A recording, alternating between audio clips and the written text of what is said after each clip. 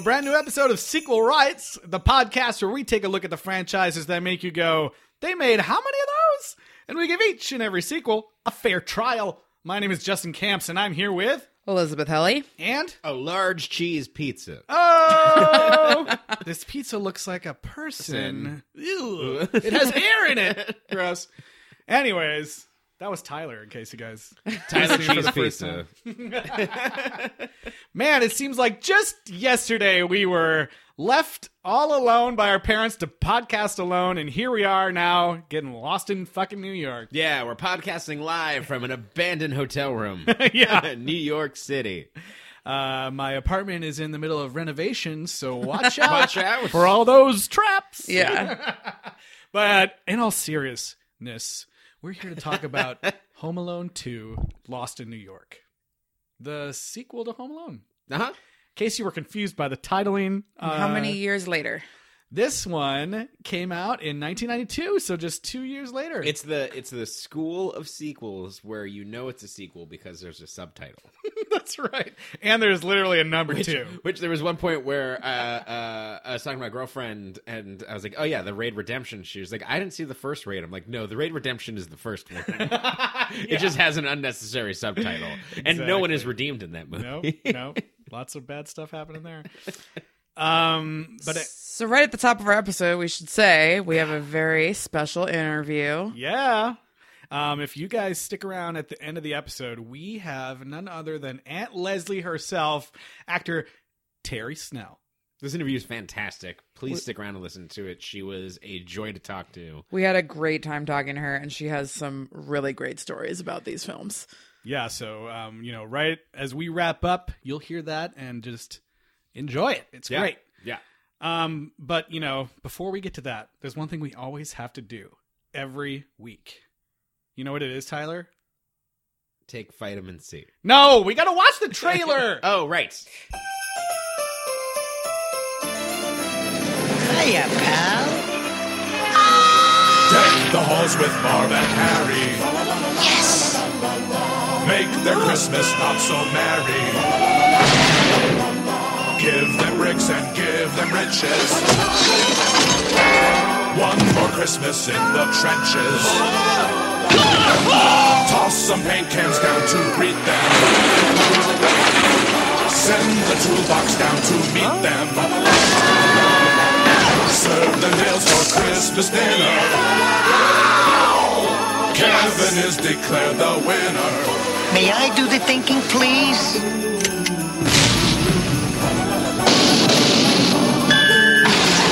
Home Alone 2, Lost in New York.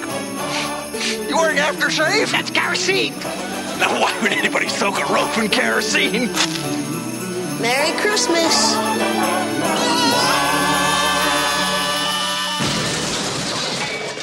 All right, Lost in New York. Yeah. I mean, this ups the scare factor immediately.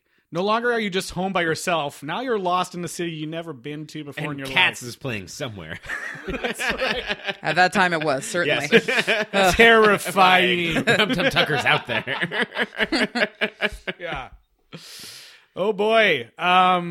This one, so I hadn't seen this one for about a while. Actually, you know what? I was looking on my Facebook the other day. Sure. And I realized the last time I watched Home Alone 2, Lost in New York, Tyler and I and a couple of our other friends had gone to a live rescore of the film. What? Oh, yeah, that's by this band named LA Takedown, and Yeah. it was awesome. It was fantastic. It was at the I'm 8-Bit Gallery here in Los Angeles. Yeah. And yeah, they showed the movie, and then they played like a live synthy score to it. I'm pretty sure it was it must have been in 2016 because I distinctly It was remember like 2 years ago, yeah. people booing at a certain point. TFTI. Yeah. Yeah. I love this movie. But yeah, that was the last time I saw it, and yeah, I enjoyed watching it again here. Yeah, it was fantastic. It does it is a sequel in every way where it's like a lot of stuff is the same, but you get little twists on. So I'm on the stuff. fence here in terms of how much of it is like rewatching it. Mm-hmm. I realized this is one that I watched the most as a kid. Me too, yeah, which is why I was By surprised. Interesting. Yeah. and that I can't tell if it's doing a meta sequel thing where it's like, remember we did these things, or it's doing the bad sequel thing of doing the first movie again in the first like 10 minutes. Yeah. No, I think Or it's if it's doing it great. as a wink, and like there's some of it that works, there's some of it that doesn't, and I'm like, is this smart and self-aware, or is this crass and kind of cynical? I mean, I was having some of those same thoughts as I was watching through, because it's like, okay, literally the same stuff is happening, but they just they just tweak it like slightly, or you're seeing like a different. But then like they're like, perspective. we did it again. But like, I feel like by the end of the movie they kind of pull it off for me. I think you guys are 100% wrong. No, I'm just kidding. I feel Understandable. that like every single thing is improved upon and brings it up to like perfect. Like I don't think anything is worse. Every single thing gets better in my opinion. it is interesting to me of like, because I try to always think of these in terms of sequel sins and Yeah. things that we've seen that make successful sequels, and try to do this big picture view of kind of all the breadth of all the films that we've seen. Yeah. And this movie has brilliant takes on that, and also some of the lowest common denominator takes. And I don't know if it's self-awareness that's doing that, or if it is, again, if it's just like, well, this is what you do with a sequel. It's the only way if it's just kind of bad 1992 screenwriting. Well, yeah, I mean, it's interesting that like the movie starts off like, well, I don't know if the timing I don't think would be the same if you played them back to back, but it's like almost the exact same stuff happens in the beginning. It's ramped up. It's like it's crammed in it. Just Yeah, gives it and- like but hey, they- remember? But like it's also like is that like a band? Like you have to get in the mood for like this. Like it's trying to reset the tone, trying to re-immerse you in that type of world. It's like they missed the alarm the exact same See, way. I just feel like it was a totally different take on it, and that's why I like this movie so much more than the first one, just because like the kind of person that I am, you know, I'm an older child, not the youngest child. And so, yeah, I understand that he felt ignored in the first film. But in this film, the conflict is that he is being treated unjustly. Like he was tortured by that brother at the Christmas pageant, and they're making him apologize, kind even of though the he... same thing No, that it's happened in not the at first all. one. Because it's about like, he's like, I'm not going to lie and apologize. Like in the first one, it's just like, oh, you're a little shit and we don't like you. Yeah, but that's this because one he got is like, provoked by Buzz again. no, but it's not the same as like this public He humiliation. knocked over milk instead of children. Yeah, that's true. I know, but like even the build up, they were like, oh, Kevin, you can't do anything for yourself I or think whatever. The thing And- that makes it different is Buzz's apology. yeah, and, like- Buzz has this fake apology and they want Kevin to do one. And he's like, no, I'm not going to do one of those. Like, that's dumb. And in rewatching this, I am 100% Team Kevin here. Like everything he does here is justified. Yeah. I would also like to say shame on all those adults For laughing. at that pageant for laughing. Yeah. It was terrible. Like No, it's awful. like they went all out, like hilarious. Well, it laughter, wasn't even like it not was trying a to hide school it. assembly or something. It No. was all parents. Yeah, Yeah. Like, it was bad. I was like, okay. "Are you kidding me?" But yeah, I mean, the thing I was struck by, in the beginning of this, it's like, at the end of Home Alone, it's like, oh my god, I can't, like, I'm sorry that I ever didn't want my family here. I love you so much. I mean, I never want to lose you again. yeah, and then he's like, fuck these assholes. Yeah, and then Well, it's a whole year later. okay, but it seems like he didn't learn anything. Yeah, he did not Is learn the- a thing. Is the thing. He's right back. It's the same No, thing. He they- gets sent back to the attic. And It's they like- even say the thing is like yeah, well, like I bet you hope your wish doesn't come true. He's like, I bet I do. yeah. I know, I but when bet you're you disappear 10, forever. like when you're 10, you get mad about the same thing multiple times. He thought his like- family was dead. Yeah, but then once you get stuck with them for a whole nother year, it's like, all right, I need another break. Yeah, I guess. Maybe it's because I just watched the movie like the other day. right. And Yeah, I was he like, had a whole year in between and 2 years in real life. Well, right. But Yeah. we don't count real life. He just hates Catherine O'Hara. But anyways, the conceit for how he gets lost this time is even more ridiculous than last time. There's a double dad. Yeah. It's a double dad. And this Danger. this situation would never happen. Really? I today. thought it was actually like somewhat not- more plausible. I meant Oh, wait, today. sorry, today. I Sorry. thought you meant in real life. Yeah. I was saying, like, I think it could have maybe happened back Yeah. then, but today, never, ever. Well, and like, I don't know. This never happened to me because my parents look distinct. But as white people, didn't you ever like confuse other white people as your parents? I would from like in that situation. If I was a kid, I probably would have thought the same thing. Yeah. He's wearing like he's got the same Yeah, haircut. it's like a same generic jacket. snow jacket. Definitely like I mean I could mistake anyone whose back of their head looks very similar to someone. Sure. And their body type and stuff. I once thought a carton of milk was my dad for a whole week. Oh, that's sad. What? So you poured it on pizza? Was that Buddy, are you okay? I thought it was funny though because American Airlines like clearly has promotional consideration in this movie, but they're portrayed as like idiots, and I was like, that just shows that they're so desperate to be involved in the movie. They're like, we don't care if you like. It doesn't matter. It's giant cinematic shots of Yeah, their yeah, planes for looking sure. luxurious for hey, like the McAllisters who are rich as fuck fly American. Yeah. And look at how quickly they're able to get from place to place. And the airline doesn't fuck them over. No, but I mean the staff makes some very big mistakes. Yeah. Sure. They let a kid just on a random flight. Yeah. Yeah. And he's like, yeah, that's my dad right there. And then he looks around like, meh, whatever. Yeah. The stewardess was like, okay. Oh my gosh, you guys, wait. We passed something very important. What's that? The talk boy. Oh yeah, the taco boy. I had forgotten about that.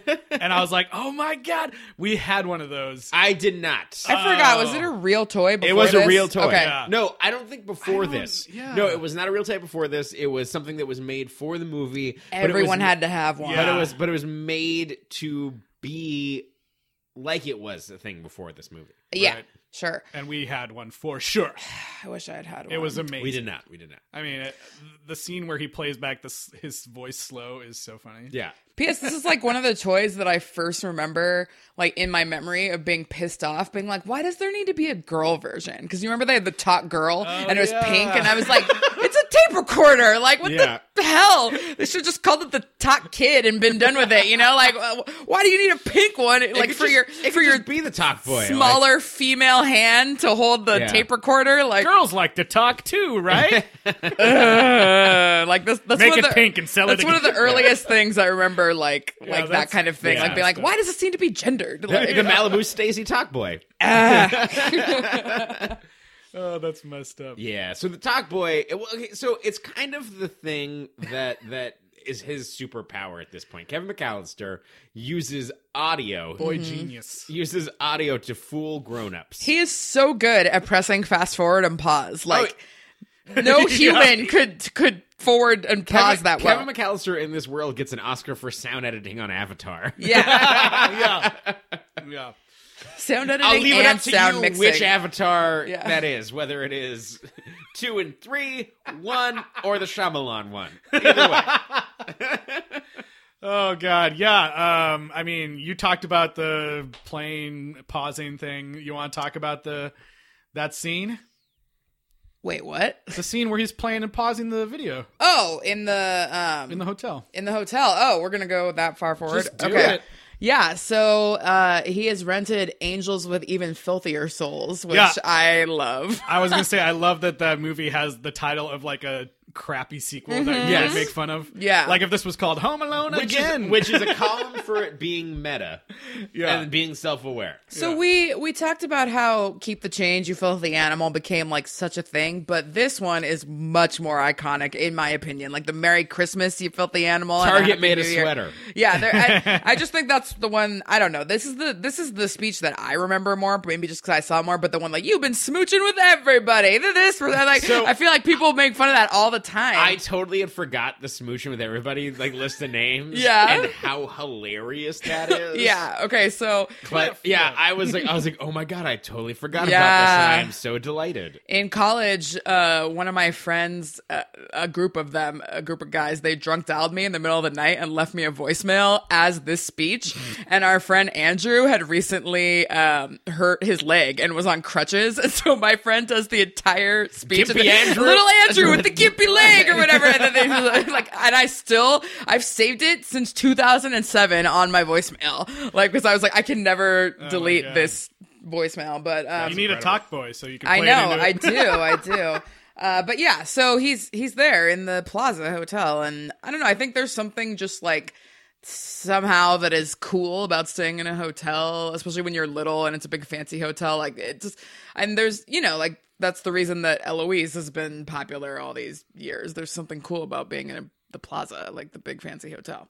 And so this is kind of like a wish fulfillment thing. And I just love the staff of the hotel.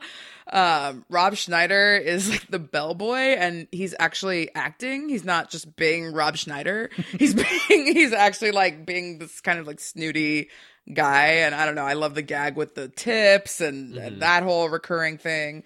I like the lady who kind of looks distantly like Sigourney Weaver. But really, it's just Tim Curry.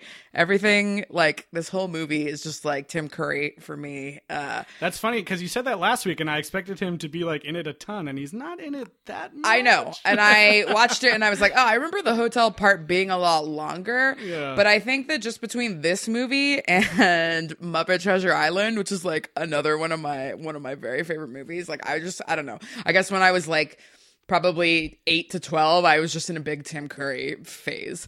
That's like not even saying Rocky Horror or anything, obviously. Nice. So, I yeah. loved him in Clue. Oh, yeah. Never seen it.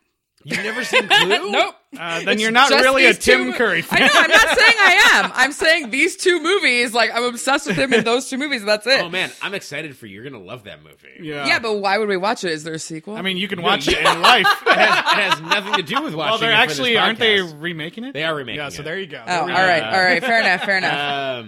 But yeah, Sacrilege. I just love how too, like, he keeps pranking Tim Curry in these ways that, like, are a little bit homoerotic in, like, weird ways. Like the whole thing about him looking at the dad in the shower, and then Which- like they like play on that to like make him freak out. Which is really weird in this. So like, okay, for this gag to work, there's a lot of moving pieces. Right? Yeah. Moving piece number one: Kevin goes to Uncle Frank while he's singing in the shower, Yeah. and like spies on him, like and records him singing. I love the thing. He's like, Uncle Frank told me not to go in there because if I see him, I'll never feel like a real man again. If I see him naked, which is like so gross. It's very weird. F would say that to their nephew. I'm not sure what he meant, but he said that.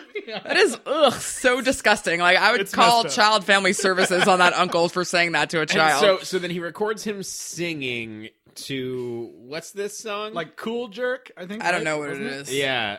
Yeah, it's which cool. The song Cool Jerk. I remember Cool Jerk? Yeah, I remember singing with my brother. We would sing the Cool Jerk, I That's guess. so funny. And so he records that. Then Kevin's mom mentions some other relative has gotten you a gift Grandma. that is not Donald Duck slippers. That is, in fact, an inflatable Bozo the Clown to play with in the pool, which is a weird fucking gift. Yeah. Well, grandma's. you know. And so Kevin, who is apparently carrying his own bag and has packed this inflatable Bozo the Clown in his bag while also carrying his dad's backpack. But not his bag that had his clothes, Clothes. because that bag was on the Correct. luggage Yeah. conveyor Correct. belt. Yeah. Yeah, when that shower scene starts, I was like, "What the heck is it? Where did he?" I was get like, that? what's he gonna do? And then you see it's the clown. So basically, it's this inflatable clown that he is puppeting like he did in the previous movie. Oh, by the He way, looks exactly the same yeah. doing the dance. Oh yeah, she's with the screen, dance, doing the whole thing, and yeah, it's just a very like a lot of things have to go right for that. Get that out of here, to you work. pervert! It's just so fun. And then when he sees him the next morning, Tim Curry is so apologetic, Yeah. and he's like, "Is your dad gonna come down here so that I can apologize?" And he's like, "No, if some guy saw you naked, would you ever want to see him again? You're not gonna see him for the rest of this trip." And Tim Curry's like, "Yeah, that checks out. That checks out." Oh yeah, shame. But I think my favorite one of my favorite Tim Curry moments is when the fade into the Grinch smiling, and it just goes to yeah. him, which just makes me so angry that there's been 2 now film adaptations of the Grinch and none of them star Tim Curry. Like, I remember whenever they announced the Jim Carrey one, I remember being pissed off like that it wasn't going to be Tim Curry just based so on this movie. But the main thing about the hotel and the best scene is the whole. Donald Trump. Well, okay. No. Donald said Trump, not to mention him.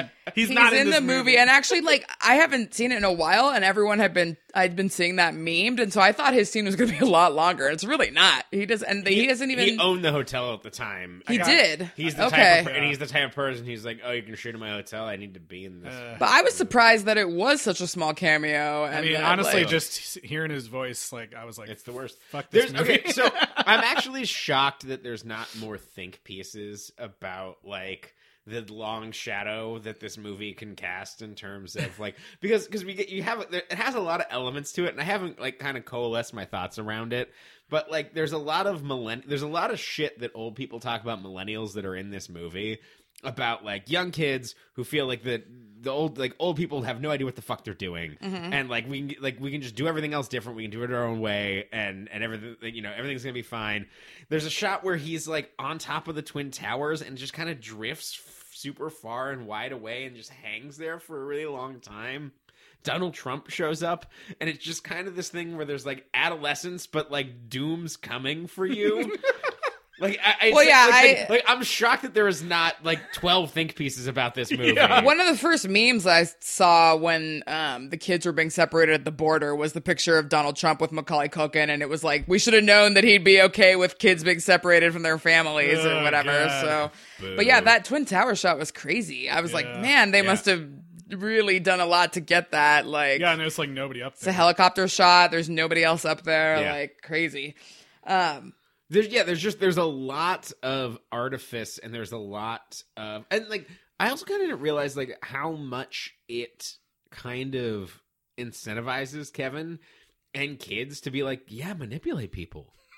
Like people are dumb. Like, as long as you're doing it for a good cause. So as long as you're doing it for a good cause. Well, yeah, like, but I think he also really respects adults that are kind. He's so polite. Yeah, like he's very respectful to the toy store owner and the old people the at old the lady, the pigeon lady. Yeah, the people at the pool. Like, so it's just kind of a thing. Like, if you're a bad person, he's going to be mean to you. It's like using kids or dogs as a barometer of, you know, how people are. My mom used to call me baby barometer because she said if she gave me to somebody that was a jerk, that I would start crying. I mean, yeah, he doesn't do anything malevolent at all. It's just all fun. He's incredibly polite, but incredibly and successfully manipulative. Yeah, but like for just mischievous things, nothing mean or except for bad. Credit card fraud and but a grand of room service. I mean, yeah, I guess. Well, they pay for it. I mean, I don't know. But yeah, so then when he escapes from the hotel, he gets everybody with the Angels from Filthier Souls clip, and that was just like that's just one of my favorite scenes like ever in a movie. Like it just is so funny to me the way that they all like get down on their knees or whatever. Like, get down on your knees and tell me you love me. I just remember seeing that so many times. And the way that Tim Curry, the first time, instead of being like, I love you, or like, I love you, the first time he's just all in. He's like, I love you. Yeah, like I just remember doing that so much. And then, he's like naming all the people, and the security guard looks at Tim Curry, like shaking his head, like, oh, you've been smooching with all those people. And then the tape goes, and Cliff. And then the guy's name was Cliff, and everyone's like, what? He's like, it's not true. Like, I don't know. I love that scene so much, especially because it goes on, and like, it's not as funny now with all the millions of billions of shootings that we have. Well, no, that's what I was saying. Like, it was funny when they're like, oh, there's an active shooter on the floor. And yeah, like, it was funny then. Now it's like, okay, that's not so funny, but it is funny that they're still falling for it. Like, that's just the sound, I guess, and the stupid hotel workers are falling for it. But anyways, we got to move on from the hotel, or I'll just talk about this forever. Well, yeah, I mean, so yeah, the sequel, like you said, I feel like this is kind of a sequel that gives you like that it has kind of like the more is better philosophy. Yeah. But in this case, like, it actually is good as far as like other sequels where like Transformers, for example, or something, where it's like more explosions and robots is better. Like, okay, no, it's not actually. Right. It's like you like Joe Pesci and Daniel Stern. Well, here's Tim Curry and Rob Schneider. Yeah. But also Joe Pesci and Daniel Stern. No, exactly. I think that's the improvement. But like, here's all the same scenes, but with a little bit more, or a slightly different situation. I think that in some, like, okay, so you get the pigeon lady instead of the snow shovel guy, right? But then you also have the old toy store owner, and I think like yes, it's like okay, yeah, he's talking to an old person The again, ghost or of an whatever. old toy store owner. I like how he just disappears in that one scene. I was like, oh my god, he was talking to a I was like, ghost. does magic exist in this universe? Yeah. By the way, did you remember that toy store owner played the old monkey Sebastian in Brave Little Toaster to the Rescue? What? That was his No, last I role. didn't. I think I talked about it in Brave Little Toaster, remember but that. yeah, that was his last role. He also is the Mr. Wally, the owner of Wally World. Yeah. Oh, nice. So anyway, I think the message that the pigeon lady and the toy store owner are giving him, it's like a different thing than he learned in the first movie, like about doing good for others. The first one, it was like forgive your family or whatever, but this one, they're like you should help people. You know, don't just use all this cunning that you have and all these smarts and skills that you have like to torture people. You should help people too. You know. I think the movie does do a very good job of showing that New York homeless people can be scary, and then that B saying that's okay. These are all people, and that everyone here has a story. Like, because there's one where it's like, oh yeah, kids, be terrified homeless people. 'Cause, Sure. like, they scary. The pigeon lady from Mary Poppins made it all the way to this movie.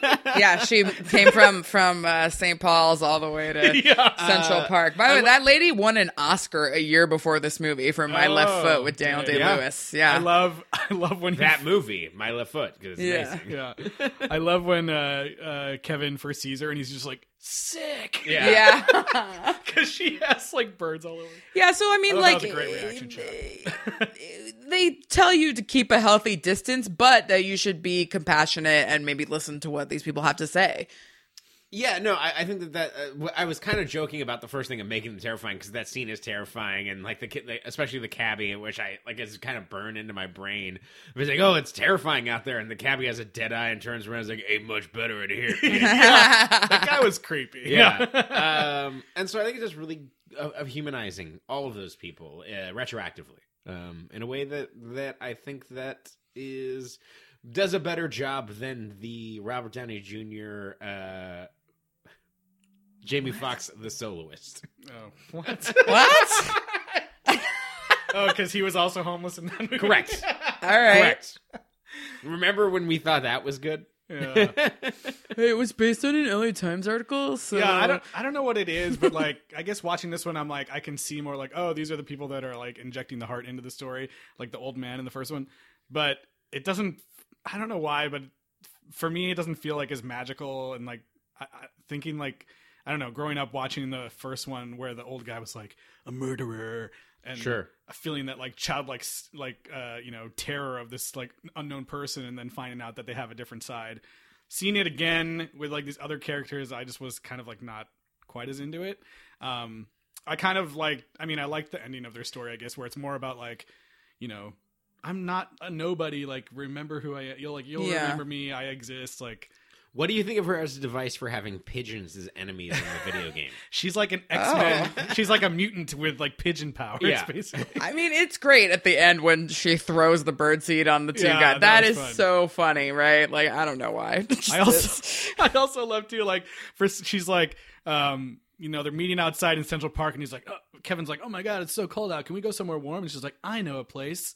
And she's like, I'm friends with the Phantom of the Opera. Yeah. I have my own. I have access to the like. There's a shot of like where Instrument Kevin's addict. looking through. It's like, cool. The, It is cool. The well light, and he's just like up there, and it's like Huck Finn, Tom Sawyer looking at their own funeral. It's like, is he dead? Like what? Like what? Like he's floating in the sky. Okay, maybe don't go into a basement with a homeless lady, Yeah. but like to see the symphony for free. I mean, it was pretty.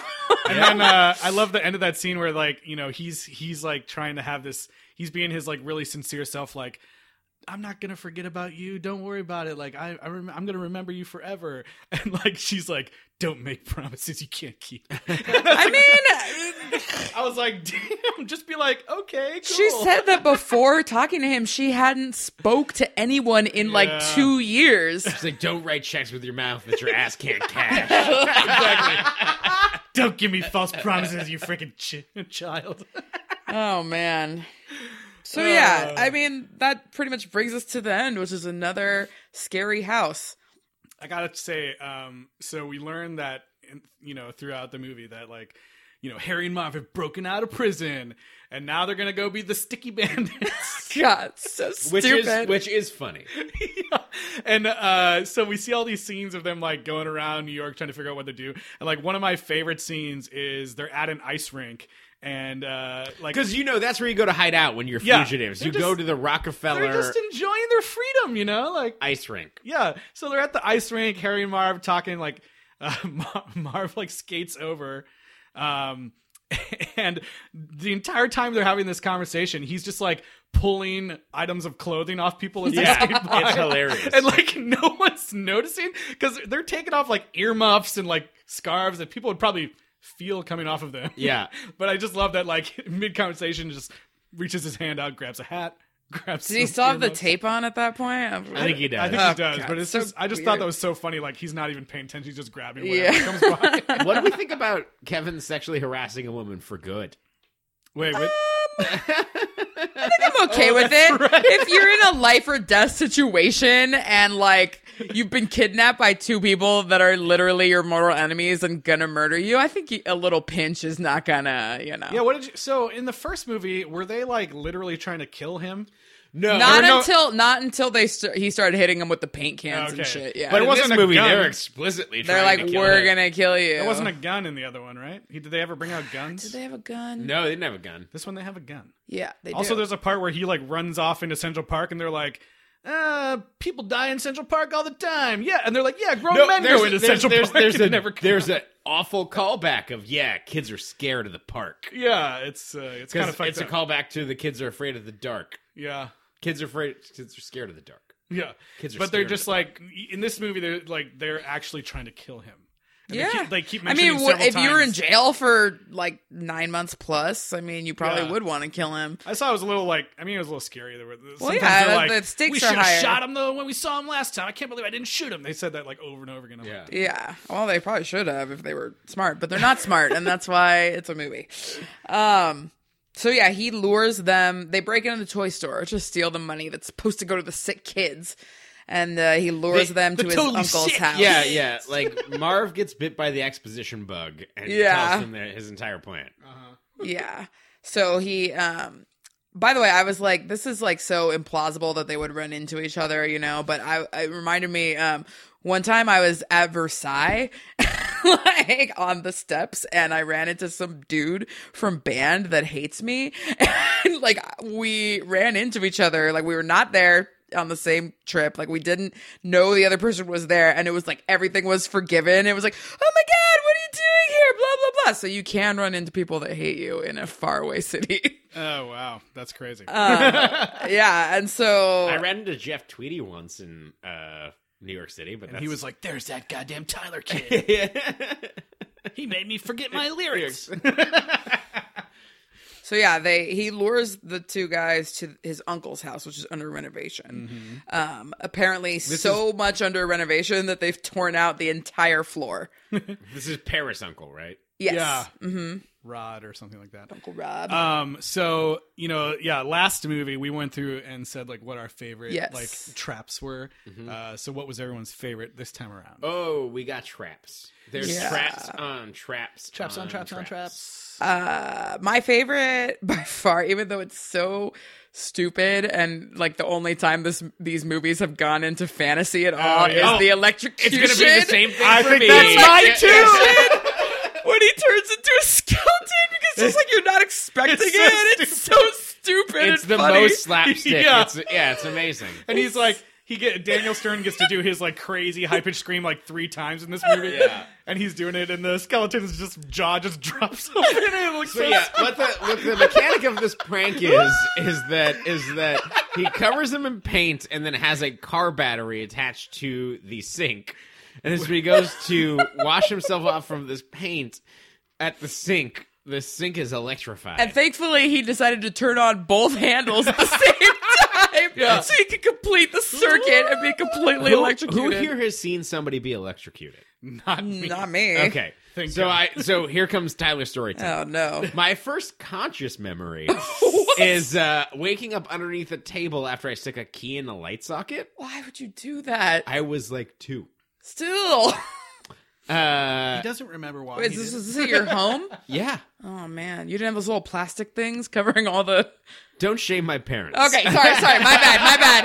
I'm sorry, Mrs. Simonson. But going right into that, I've seen my dad get electrocuted a lot when he's like repairing lights and fans and things like that. Where it's like, "Hey, Dad, you should probably turn off the power," and he's like, "Maybe not."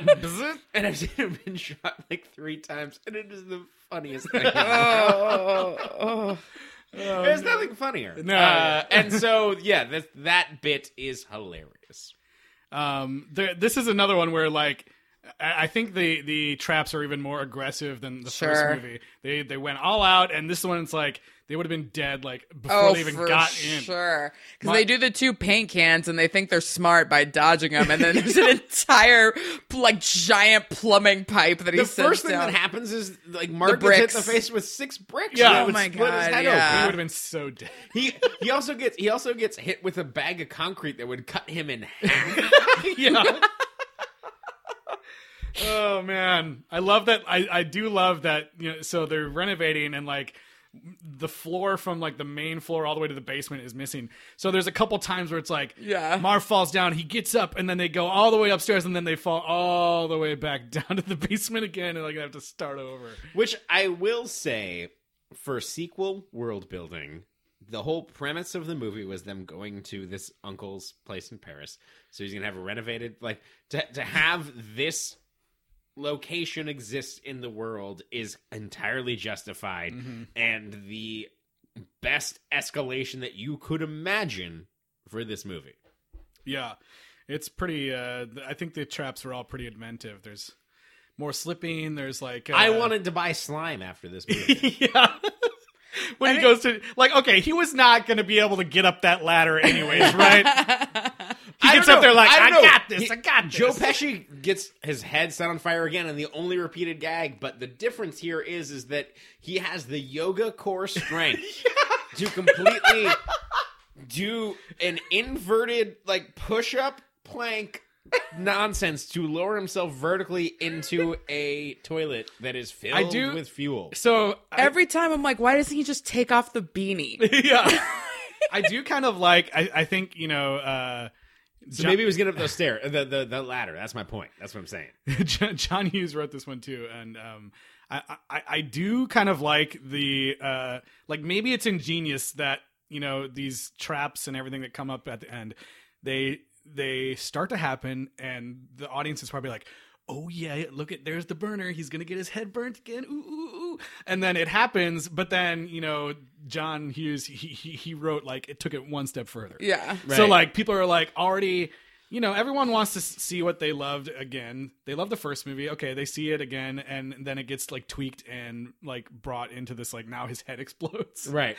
I feel like some of that stuff is probably ingenious. Like it hits the audience's like need for what they loved, and then surprising them with something that they didn't know they wanted. I think it gets into something, and I agree with you. I think by the end of this movie, it comes off as very, very smart and a good sequel. Probably one of the best ones that we've discussed. And it makes me curious about what it takes to get people in the same rhythm of the movie that they loved and to build and improve upon it. So the first act of this movie is kind of like it's kind of like the Silent Night, Deadly Night of we're watching the first 30 minutes of this movie again, right?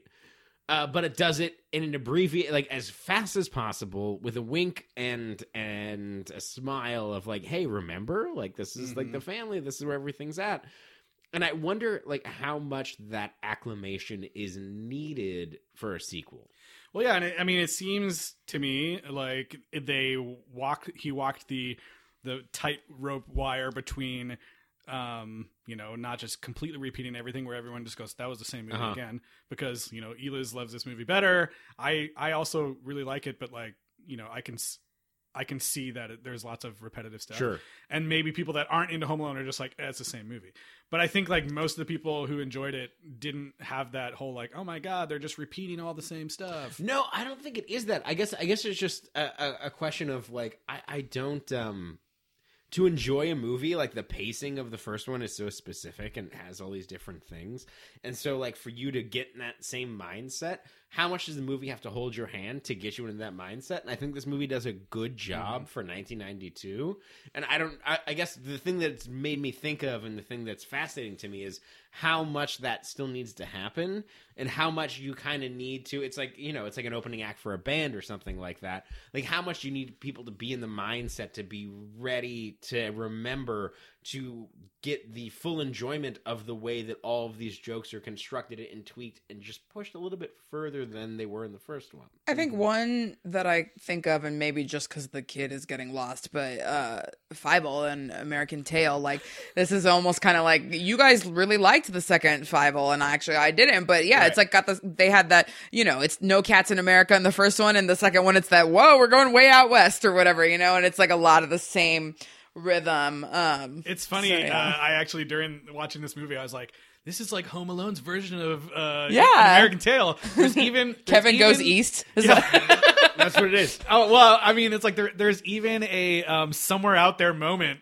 There's like a crossfade between like Kevin looking out at the stars while there's like the new There absolutely is. the Yeah, new like good Somewhere night, in My Kevin. Memory song Good is night, playing Mom. from Yeah. John Williams, and then it like crossfades to his mom, and they're like both looking at the same sky. yeah. And I was like, oh my god, it's the Somewhere Out There moment. I do feel for the parents in this. Like she thought, like, and it kind of makes them feel worse. Oh, that's actually something I want to talk about here too. Is like how much of this is like dad doubt built into this, because like he's so sure that he didn't that nothing went wrong here. He got a lot more to do in this Kevin one, was which I in the kind of van. liked. That means he's at the airport. Yeah, Yeah. with a wink and a nudge, and like, oh, they forgot him again. It's like, nope, he's in the car. In the I front like seat. it when they're at the Miami police, and the police officer is like, "What? You did what?" And they're like, it's so incredulous that they can't do anything but laugh at it. They're like, it's happening again. You know, like, because it's just like, that's almost what you would do in that situation, because like your brain can't process that kind of like incredulity, you know? Like, it's kind of our thing now, I guess. you know? There's something funny about that, because like he's shot in much higher res than they are. I feel like that was a reshoot of their reactions, but I think that the reactions are perfect. Yeah. And Catherine O'Hara is again awesome in this movie. Fantastic. The scene towards the end when she's talking to the police officer in the car. That's such a cute scene, even though it's like, I'm like, this should be lame, but like when No. yeah. These movies don't work without her being the emotional through line. These movies don't work without her being able to dance the line of being a mom who's so busy and flustered and overwhelmed with everything that it's plausible that she's misplaced her son, and that it is believable that she feels like she has failed him in a way that is the most important thing in the world to her. And so in the thing that we were kind of talking shit about before, where they're both kind of being like, well, we didn't learn anything last year, like fucking whatever, which I think is a flaw. I think that is a problem. I think that there is something very special about her performance here of making it kind of, I feel like that there's like every parent who watches this movie sees all of their failures in her, and that there is still time to fix them and make things right. And I think that there is something that now that I'm saying all this aloud, like, it may be one of the more underrated performances across both of these movies of anything of our lifetimes, because I feel like that there is so much relatability and so much empathy that is hung on her. These movies fail; they fall apart without her. Yeah, I feel like that character, like the performance could have totally gone like over the top into overacting, where she's like super hysterical about her kid, or where she's like mad at him, Yeah, you know, yeah. like where she's like, I can't believe you did this again, you know, like that kind of thing. She is objectively the funniest person, pound for pound, in these movies, and she has the least amount of laughs. Yeah. She gets a bad rap for losing her kid all the time. Yeah. but she's a good mom. You guys. Yeah, for sure. Yeah, and I mean, I think even though it's kind of a retread of the old man, I think it's really cute at the end when he brings her the turtle dove. Like, I don't know, like I she do just like- does a good job of being homeless, but it's not that creepy when he hugs her, you know? It's like she's a nice lady. Like, it's not. Yeah, I do like the look when when he comes to talk to her and she hears him say like hello, and she turns around and she goes, Kevin. Yeah. Like, just the like total surprise. The fact that he remembered her one more time is Right. like, that's enough. Yep. He didn't even have to give her the ornament. Like, so nice. The turtle doves. So sad. And then, they are all back, and Mr. Duncan's brought him a bunch of toys for Christmas. Yeah, they all. Oh, actually, this is something I want to talk about. Okay. So the McAllisters are going to Florida for the holidays. Yeah. Kevin ends up in New York City. Do you feel like, because I have a strong opinion about Florida. I've been there once. But I've got a very strong- from all the But twice. stories I But, hear. But Florida sucks. Sorry, Florida listeners. I wasn't surprised that it was raining there. when Yeah, we got there. and so I wonder if there's a lot of like, I feel like that there's a lot of foundation of our collective pop culture knowledge that's actually laid by these two movies. And I feel like Florida jokes are kind of universal. There's the Florida Man Twitter. There's a lot of like we all joke about Florida. And in this movie, it absolutely establishes and for me, I think probably sets up the stereotype that Florida's a disappointment. Because they get there and it's completely rainy and shitty and they're stuck in a hotel room. Well, and it's like a really seedy motel, like the Right. Blue Dolphin or something. And I wrote down that the sign says adult films hourly rate. Yeah, I saw that.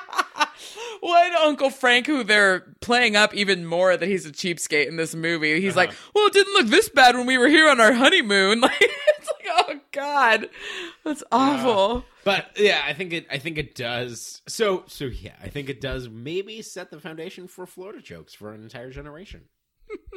It could, but I think the election probably is what. The hanging chads and all that. That's I what don't know think about Palm Beach County enters into this. Anyway, there's one child star check-in because Linny was recast. What? Yeah. With Maureen Elizabeth with an S, Shay, and she Did nothing. did this movie, and that's it. I knew it. But she is now a lecturer of post-colonial literature at UCLA, and her dissertation was on perpetual refugees and the unmaking of the global world. Oh, wow. Yeah.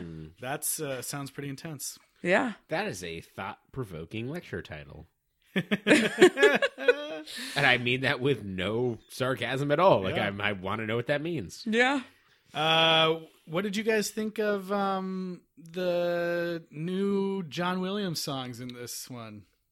I thought that it does everything that we were talking about of taking the DNA of the first one and then kind of pumping it up with super dinosaur DNA. And I think it was fantastic. Was the remix of Silver Bells, was that in the first one when he was getting ready, or was that just in this one? I think that was... Yeah, I don't know. I think that was in this one. Okay, because when that started, I was like, yeah, I remember this. Like, he's about to go make the traps. Like, I don't know why. That's just, that's probably my favorite little bit. This one featured, there was obviously still Somewhere in My Memory, but the new ones that he wrote were Merry Christmas, or Merry Christmas, Merry Christmas, which is at the end credits, kind of upbeat, like We Wish You a Merry Christmas type choral song, which I thought was kind of nice. And then the new Somewhere in My Memory was the Christmas Star song, where when they went to the children's hospital and was singing it, which I thought was I kind remember of as a worked, kid thinking that all the kids in the children's hospital were singing that song. but that one kid you can see looked real sad. He did. That kid was uncredited, by the way. I looked. Oh, dang it, because he was actually in that hospital. Maybe, who knows? Or it was a ghost. They got it. Ugh. Another ghost in Ghosts this movie. exist in this series. I know. Okay, so the reason I thought he was a ghost, I didn't actually think he was a ghost. disappears. He disappears, and he looks up and sees his portrait on the wall. You're like he's talking dead. about the toy store owner. Yeah. And I just thought, I was like, oh my god, he's a ghost. But then he's talking to the No, police he didn't again. die until after the toaster movie. Yeah, it's too bad. But so everyone's happy again.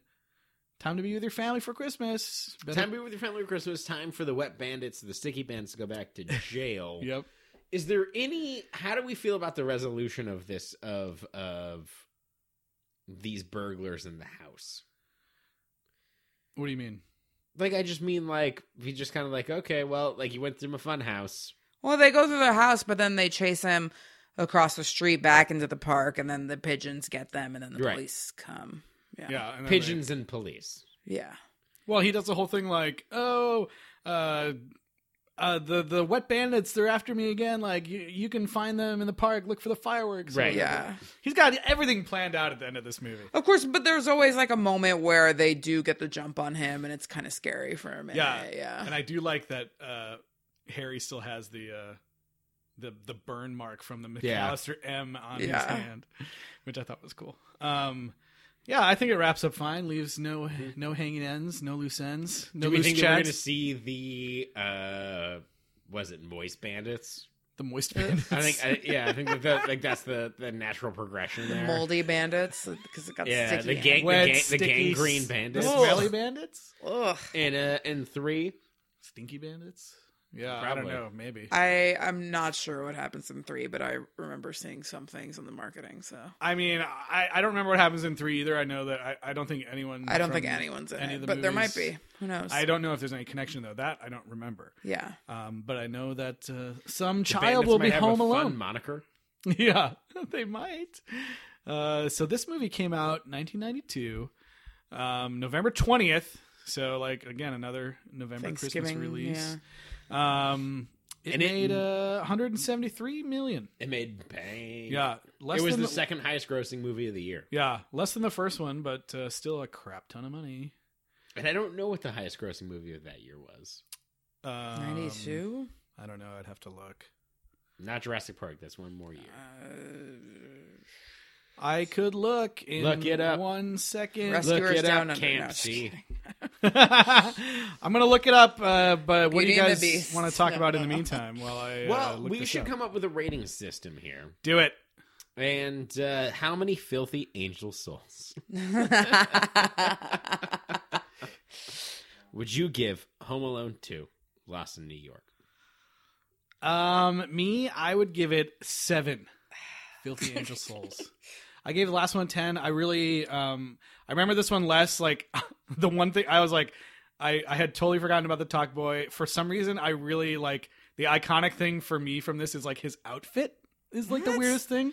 Just because Right. I think it's on all the posters and everything. So I remember that like green jacket with the yellow trim and the hat for some reason, more than anything.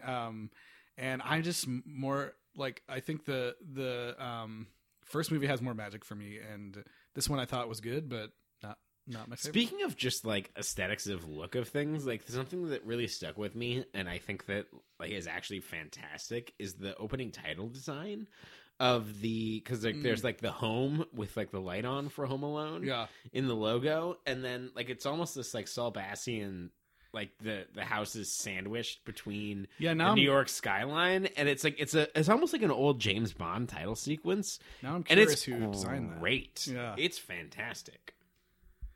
What about you, Liz? I think you guys already know that I would give it 10 super, super filthy souls.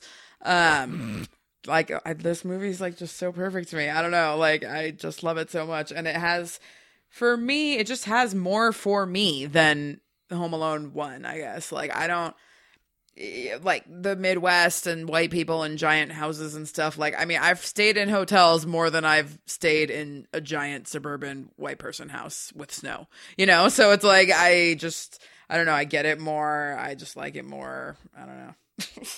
That's fair. That's fair. So 1992 top grossing movie, Forrest Gump. Aladdin. Oh, shit. I was off Ice and Beauty and the Beast. Damn it. Yeah, you messed up. I can't figure out So who ashamed. designed those titles. I should try to figure that out. It's probably a deep If dive. you're out there, let us know. Deep dive. I'm gonna go 8 C's. I enjoy this movie a lot. You know, I'm not sure if that's nostalgia or if that's newfound appreciation from watching it. There's a lot happening in this movie, and I feel like there's stuff that can be unpacked, and I feel like that there's a lot of things that I took away from it that I didn't quite understand, and I think that there's I don't know, there's a lot going on in it, and there's a lot of interesting stuff that again, BuzzFeed, give your think pieces about this movie. I'll read them because it's fascinating. Top 10 ways that Home Alone 2 predicted the future. No, like I feel like you could write. I feel like you could write a thesis about this movie right now. There was one that was like the top 5 things about Home Alone 2 that are super messed up, and I didn't read the whole article, but one of them was Uncle Frank saying that gross thing to Kevin. That was really like gross. I kind of feel like that there's a lot of hope in this movie, but I kind of feel like it's the bedrock for a lot of toxic shit. Yeah, I don't know. I just think like I just like the message better. I don't know, like just about helping people and being philanthropic, and just about not apologizing for like something you shouldn't have to apologize for. Like, I don't know. But the movie ends with him having a $900 room service. Yeah, I mean, you got to have some kind of gag at the end so that they can yell out his name one more time. And they're staying in like a triple-decker suite. Right. Their suite had stairs. Like, had a freaking spiral staircase. Yeah, because they had to apologize for all the stuff that they let him do. Yeah, but they still charged him for the original hotel bill. So, yeah, what are you going to do? Also, a hilarious thing about this movie is that, like, and also, like, just wouldn't exist without cell phones or anything like that. But that they had to do the Knuckle Buster credit card reader, and so, like, they couldn't take a credit card over the phone, which is a thing that, like, is central to this plot that I realized, and I was like, I've never booked a hotel where they don't just take the credit card, and it's like, no, they need the physical card. Like, they couldn't do that. Right. Yeah.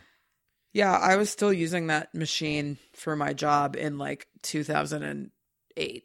No, there was a cabbie here in LA that, like, I thought he was going for a handgun and I was gonna die.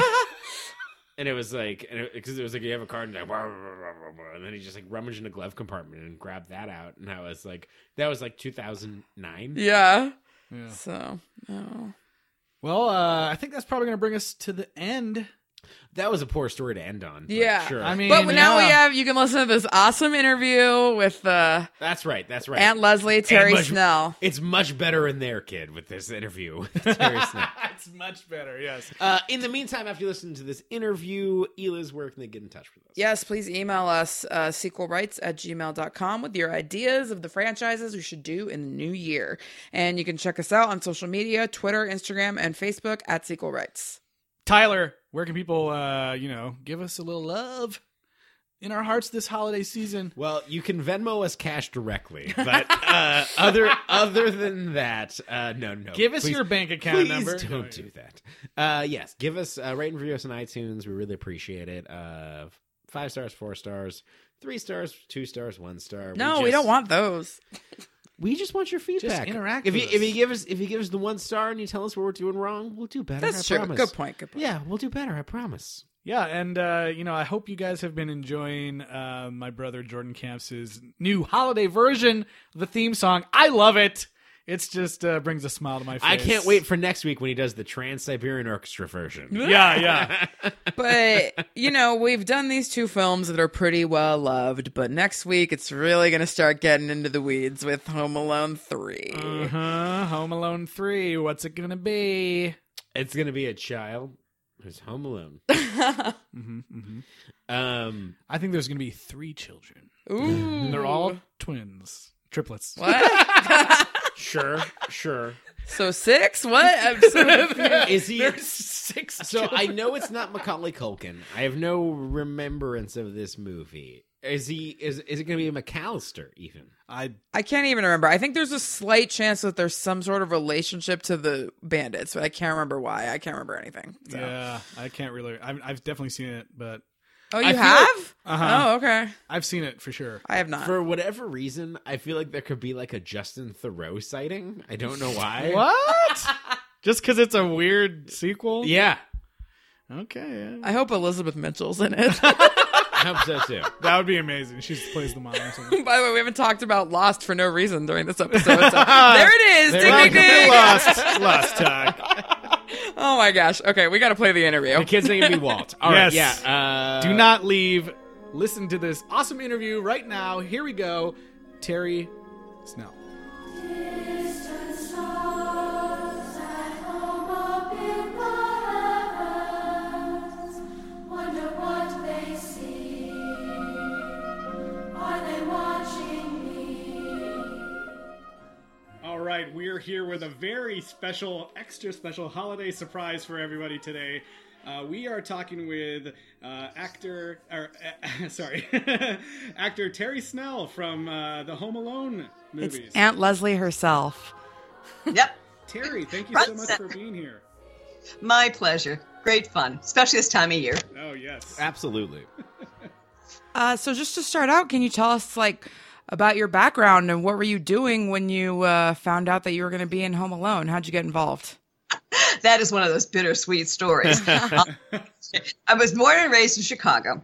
Went away to school, wanted to be an actor. Everybody said no. I became a teacher, became a banker, opened my own school of performing arts, did all of this stuff, had some kids, did community theater, yada, yada, yada.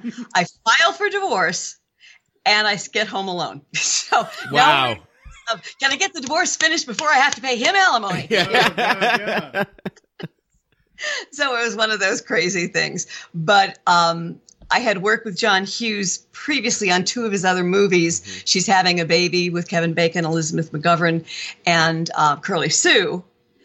But they were smaller little roles. And I got booked for Home Alone and Home Alone 2 years later, which was wonderful. It was a heaven sent, and it got me from Chicago in the cold snow and ice to Los Angeles with the fires and earthquakes. So, Just in time. What's worse?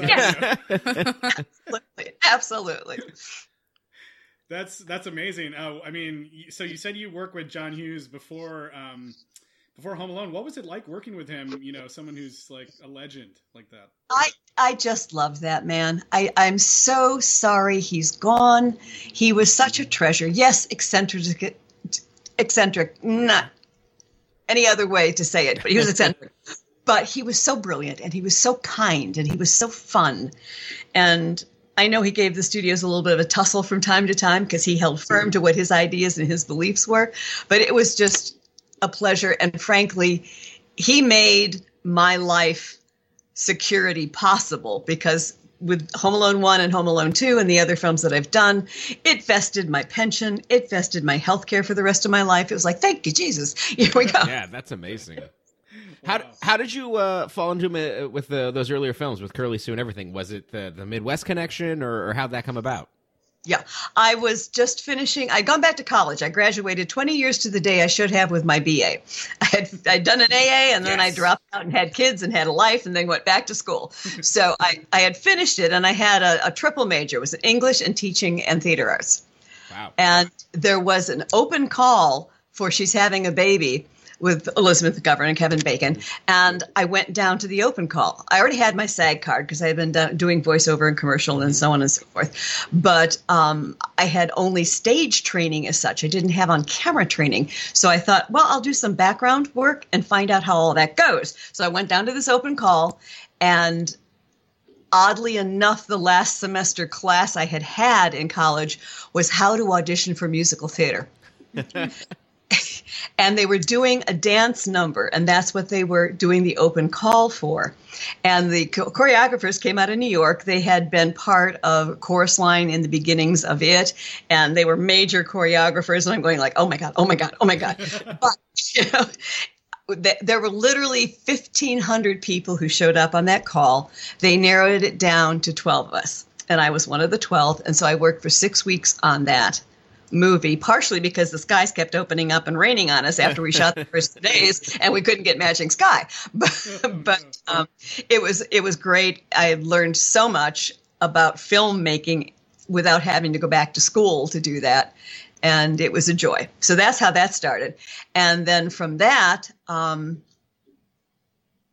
remember if Curly Sue came next or not, but I was called in for that and cast in that. I was called in for another one. I think it was Duke. Don't remember the name of that one. And then Home Alone came along, and that was one of those. As I said, I was going through my divorce at the time. It was Chicago weather in February, spitting snow, ice, and whatever. had the first audition in November, was told that I was going to get a call back in January. January came and went, and nothing happened. I'm like, well, so much for that. And in February, first part of February, I got a call to come down for my callback on it. And my car broke down on the Eisenhower in the middle of the sleet rain. And there were no cell phones to speak of then. There were pagers, but there was no cell phones. So here I am opening up the hood on this Delta 88. It's a huge ass car because I knew what was wrong, but I had to get into the hood to fix it. And I'm short. I'm 5 foot. So I had to jump into the hood area, got it fixed, got back on the road. I was 2 hours late for my callback. My makeup had run because I was in the sleet and the snow and the rain. I looked like a drowned rat, and I went in and I did a horrible job on the audition.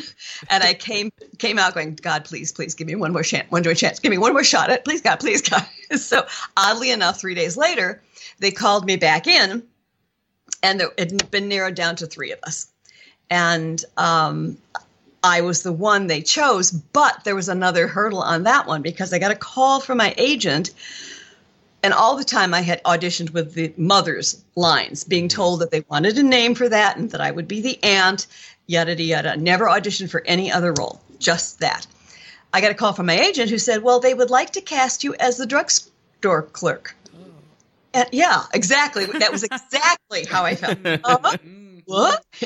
I said, and I did the typical actor's thing. I said, well, yeah, I want to do it. But could you find out what I messed up so that I know maybe the next time I won't do that? Right. Hung up the phone. I was in the house totally alone. Nobody was there. And this voice came booming through the house saying, be patient. There's been a mistake. Oh, wow. Now, I happen to be Christian. I have a good idea who was talking to me. But nonetheless, I hadn't been drinking. I hadn't been smoking. I was totally clean eyes. Nothing's going on. And this voice came through. Be patient. I got a call the next day, and my agent said they made a mistake. They want you to do the aunt's role. Do you still want to do it? I said, well, hell yes. So that's how that all went. That's amazing. That's the best story anyone's ever told in this podcast. That's incredible. It was. It absolutely was amazing. And it allowed me to move from Illinois. I had a school of performing arts there. I had closed that down the year before. Moved out to LA, and God having his sense of humor, my first location shoot was back in Chicago. And they had one of the snowstorms off the lake, and it closed down all the shooting. I was like, okay, got it. But it's been great fun. I have since matriculated into being a talent manager. And I have an office in New York, an office in Chicago, and an office in LA. And we represent adults and minors. And we actually have one of our clients opening on Broadway in a brand new show in February. We're excited about that. Oh, wow. It's called Ain't Too Proud, The Life and Times of the Temptations. Oh, I saw that here in LA, actually. Did you? Okay. Yeah. The guy who played Franklin. Okay. Okay, that's that guy. Juwan Jackson. Yeah. Congratulations. Yeah, really cool. Awesome. Yeah, good stuff. Okay. Well, so regarding the first film, how did the look of Aunt Leslie come about? Is that just like, was it similar to how you dressed in the 90s, or was that like all decided with the film? Well, actually, although it was shot in 1990, the overall look was kind of late 80s. Yeah. The big shoulders, and the fluffy big Texas hair. Got the Texas hair. Okay. So they meaning the director, and that was Chris Columbus, and I believe the producer, who was John Hughes, of course. They had a vision for what they wanted. And they wanted that Midwest kind of. We were from Ohio, according to the scripts. Uh-huh. So Uncle Frank and I were kind of like Ohio farm people kind of thing. So we didn't have the most sophisticated clothing and the most sophisticated hairstyles and whatnot. Frumpy would be the word perhaps we'd like to use. Okay. But it was great fun. And, for me, I don't ever like to challenge the wardrobe or the makeup people, because I know they've had their sessions. They know what the overall look for it is. If it's something I would really, really, really, really, really hate, I might say something. But other than that, I'm your mannequin. Dress me. Put me in what you want. And we do 3 or 4 looks for each scene, and we'd run them past the director, and he'd say yay or nay. And it was hysterical, because when my mother saw the movie, she said to me, "Why did you wear that outfit on the plane? That looks on you." And I'm like, "Mom, It's called acting. Yeah. Like you had a choice. Yeah. I want my paycheck. Thank you very much. So you mentioned that the script mentioned that you guys were supposed to be from Ohio. I'm just curious about, like, when you see that script, did you have any inkling that it would be such a large film at the time? When you read the script, did you have a positive, like, were you like, wow, this is great, you know, this is vintage John Hughes, or like, wow, this would be great, this would be an amazing paycheck to have? It was one of those bittersweet things because, as I said, I was going through my divorce and it was not a pleasant time. So my attention wasn't fully on a lot of that. Absolutely. And then to add heartbreak to it, that person that I was divorcing hadn't filed our income taxes for 5 years. I had signed them, but he hadn't mailed them. So along with the divorce, the IRS was knocking on the door, taking things away. Gosh. It was like, I just need to get through this. I'm not sure I was really there. You know, I mean, Yeah. Wow. but it's like, I'm not sure I was really there. None of us knew that it was going to be what it was. It was all basically filmed. For Home Alone 1, it was all basically filmed in Chicago. And about halfway through filming, the suits started to show up from LA. Yeah. So we're looking at each other like, what? Okay. All right. Best behavior. Everybody good. But they came more and more. So we knew that there was some excitement about it. When it first came out, I don't know if you are old enough to remember Siskel and Ebert, but they used absolutely. to. Of course. Okay. So they reviewed it and said it was horrible. Like it, that it was violent, that yada, yada, yada. And of course, my mother-in-law, by that time, my ex-mother-in-law called to tell me and left a message. Oh, by the way, Siskel and Ebert hates your movie. Oh my God. Yeah. Yeah, like Ebert Another reason I was famously divorcing. hates the cartoon violence of it. He's like, cartoon violence belongs in cartoons. Yes. Yeah. Yes. The next week, they rescinded the review, which they had never done before. And I think they only did once after that. And they said, this is going to be a blockbuster. It's giving families something they haven't seen for a long time. It's a movie they can all go to together. It helps empower young people to know that they can find solutions to help and do things, that they're not totally useless and waiting for an adult to bail them out, you know? So it was really quite a great pleasure to see that it did what it did. That's It's- amazing. Yeah, yeah. So- And of course, by the time 2 came along, we all knew that we Yeah. got the tail. You know, so I was wondering how quickly they turned around and were like, "We want you back for another one." Was it like immediately? Actually- or? no, not at all. That we shot that in '90. I think it came out that fall. Yeah. Okay, and I moved out to California, and it was almost a full year before I got a call from my agent saying, "What are you doing between August and May?" I went, Oh, wow. whatever you have in mind, I'm doing it. They said, well, they think they're going to do a sequel to Home Alone, and they have a little bit of superstition, and they want to have the whole cast back. So then it was like waiting pins and needles to see if and when, and then negotiations started for the contracts because, of course, everybody knew that we weren't going to be compensated as we were on the first one. We were going to be compensated much better than we were on the first. And it was great. And that was, we went back and shot in Chicago, and we shot in New York, and we shot in LA. So it was great fun doing that. What was it like on set those days with so many like young child actors and like the opening scenes to both 1 and 2 where everyone's just running around the house? Was that like, did you guys? It was rehearse that exactly tons of like times? you saw it. Yeah. They just let you guys It loose. was high-end chaos. It was absolutely insane. I don't know how many times I ran up those stairs, but let me tell you, I didn't need a gym that week. Yeah, it's almost stage acting. It's almost like, because there's so much going on. There's so much ensemble work. Like, I imagine just getting it, the wrangling of having 14. Like, in 2, there's a shot specifically where everyone's in the hotel room in Florida, and I think that's probably a stage day in LA is what that is.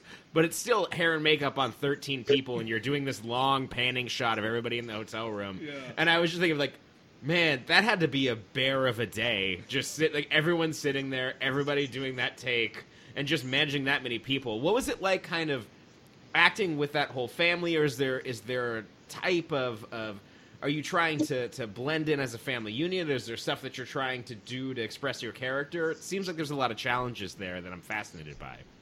Well, I don't know. For me personally, I didn't find that because I'd had my School of Performing Arts and we took shows on tour and whatnot. I had worked with kids a lot, so I was probably a little more acclimated to that than some of the other people who never was around children very much. They weren't there many times. It was interesting because there are work hours for minors and can't violate the number of hours they can be on set. So what would happen to we adults, especially those who had Texas hair, I'd get called in at 2 or 3 in the morning to do hair and makeup. And then I'd go to my trailer and then we'd prop pillows on either side of my head. And I'd lie down on my back and try to go back to sleep because they wanted to get all the adults through so they didn't have to use so much time on the kids' hair and makeup when they set to get right to shooting. So my entire time on Home Alone 1, my call times were either 2 or 3 in the morning. Wow. Yeah. Oof. I was wondering, in the sequel, Aunt Leslie loses her kind of signature glasses. Why was that decision made? I don't think it was a decision that was made. I think it just sort of happened. Okay. She had them and she didn't have them. She had them and she didn't have them, depending upon what she needed to see in the scene. Okay. And then I was wondering, what was it like working with Jerry Bamman as your husband, kind of the Uncle Frank, and were all of his lines totally scripted, or was any of that funny stuff improvised? There was no improvisation. It was all scripted, and he was very interesting to work with. I appreciated it. So yeah, and then I think at the end of the second one, I think it was Aunt Leslie. She is telling everybody to save the wrapping paper and the bows to use again next year. That was improvised. Yes! that was my favorite. It was totally mine. It was totally out of our family. The great grandma always wanted to save all the wrapping paper and all the bows, and that just came out spontaneously. My mom still does that. Yes. That is so great that you put that in, because that was like one of my favorite lines of the family parts in the second one. That's great. Thank you. So if 20th Century Fox, if they wanted to, reboot the series and do like one of those, legacy sequels, and they wanted to bring back people, I actually wrote a treatment for it. Yeah. I tried to get it to people, but people didn't want to take a look at it. So there you go. And now, of course, John Hurt has passed away. Yeah. So you can't really rekindle the family. You could reboot it through the eyes of Kevin and Buzz, perhaps, and have whatever families around come in and out of it. I think Aunt Leslie and Uncle Frank would live until their hundreds because of this, that, cantankerous. Knows. Yep. I would love it. I was so surprised and a little disappointed that they didn't do any kind of a major reunion for the 25th anniversary of Home Alone. It just sort of came and went. I went, oh, okay. Well, there you have it. That's so strange because literally everything else there's been some sort of organized effort to do something like that. It's such a beloved, Yeah, film. that's very strange. Yeah. Got to do one of those EW photo shoots or whatever with the reunions. That's right. So, I'll just out of sheer curiosity, have you seen any of the films past the two that you're in? Oh, yeah. The girl who played my oldest daughter, Santa Moses, just lives a couple blocks from me. And she and her mom and I will get together every once in a while for a dinner or a lunch. We bonded on set that long ago. And there are 2 others that I have connection with through Facebook. And there actually is it's been dormant for a while, but there is a little small closed Facebook group of all of us who were in Home Alone. Cool. The young man who played Jed, Jed was his name, Jed Cohen. He had the glasses and dark hair. I see him when I go to New York for my office there, and his son looks so much like he looked in that movie. It's scary. It is just scary. Jed Cohen, and his son is named Jed too, so that's fun. I have run into Buzz a couple of times on red carpet events. We haven't worked on the same projects, but when I went back and did an episode of Veep last season, one of my students that I had in my School of Performing Arts back in Libertyville, Illinois, right outside of Chicago, was also in the cast. And so it was like, oh my God. Fantastic. He said, "You're worth a call to my parents. I'm calling them now." So every once in a while, people will pop up that way, which is great fun. That's so awesome. That's great. And so we were wondering also, like, have you ever sat down and watched Home Alone 3 or 4 or 5 or any of those? I tried. No, don't tell us. Don't make it sound so appetizing for us. And that's all I'm saying. Very diplomatic. We appreciate that. Yep. What I found to be so wonderful, 2 years ago now in Kansas City at Christmas time, both of my sons are musicians, Alpha and Omega. One's classical, one's heavy metal. The one who's classical is the dean at the University of Missouri, Kansas City, and he plays with the Kansas City Symphony. And they do, every Christmas, they do a movie, and the symphony plays the score live. So they were going to be doing it that year. I was going to be there. And I said, hey, if they would like to have me chat, I'd be happy to chat before they show the movie. So they would like to have done that, which we did. And what so surprised me and just made my heart so happy, there were adults there who had seen the movie as kids, who were bringing their kids to see it who had never seen it because they wanted to see it on the big screen again. So it was a special moment. That and having people, when it first came out from different countries, friends of mine who were traveling saying, "I just saw you in Italy and you were speaking Italian." I said, "No, I wasn't. Somebody else was." But to realize that it went around the world, that it touched that many lives, is just a wonderful, beautiful thing. Yeah, I definitely have friends who are sharing it with their children, and they grew up as kids, and I think that scene is playing out, all around the country and the world right now. I think that the movie just still plays so well. The movies and they're special in a way that I think that it resonates. I was very surprised. I went to the ArcLight Theater in Hollywood last week to see Boy Erased. Powerful movie, by the way. See it if you can. But they had this big board up, and during the Christmas season, they were doing certain movies on certain days. And the top one was Home Alone, November 21st, showing it at the ArcLight. And then somebody Facebooked me and said that they were in their hometowns too. So I guess maybe they're doing a one-day release across country. I don't know. Oh, sweet. That's awesome. Okay. That was all. Yeah, I think that wraps up the questions here. It was a delight talking to you. Is there anything else that you wanted to share with our listeners, or any place that they can follow you while after this conversation? Well, my management company is Talent Inc., LA, Chicago, New York, and it's INK, not INC. We have a website. We have a Twitter account. We have all those things that a person my age don't really understand how to do. And we have younger people who handle it for us. So you can keep tabs on us that way. We have a Facebook. You can. I'm very good about corresponding. I feel like if you write to me, I should write to you, at least say hello, kind of thing. So we'll do that. I get mail from time to time for people who would they'd like a signed autographed picture, or this was so fun. Some gal in, it was Greenland, I think, someplace far, far away. She wrote me and asked if I could write a note to her best friend who was getting married from Aunt Leslie, because Home Alone was her favorite movie ever, and Aunt Leslie was her favorite character.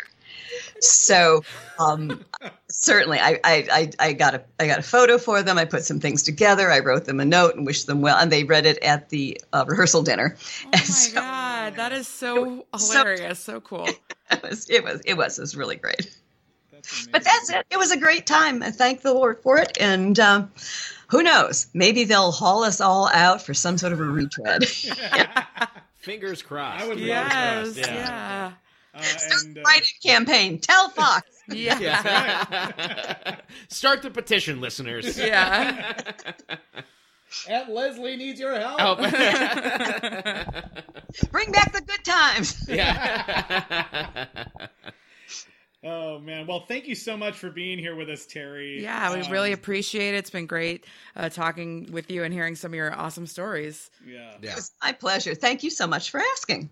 Yeah. Of course. And we are so grateful for Aunt Leslie and all of the holiday heartwarming feels that those movies bring. Even more so with that story. It's like anything's possible. Home Alone. The magic is still happening. Yeah, that's so amazing. Absolutely. All right. Well, thanks for being here, and we'll talk to you later. You betcha. Take care. Have a wonderful Bye. evening. Thanks. Bye. Bye-bye. Merry Christmas, Merry Christmas, sing a song for the glorious season.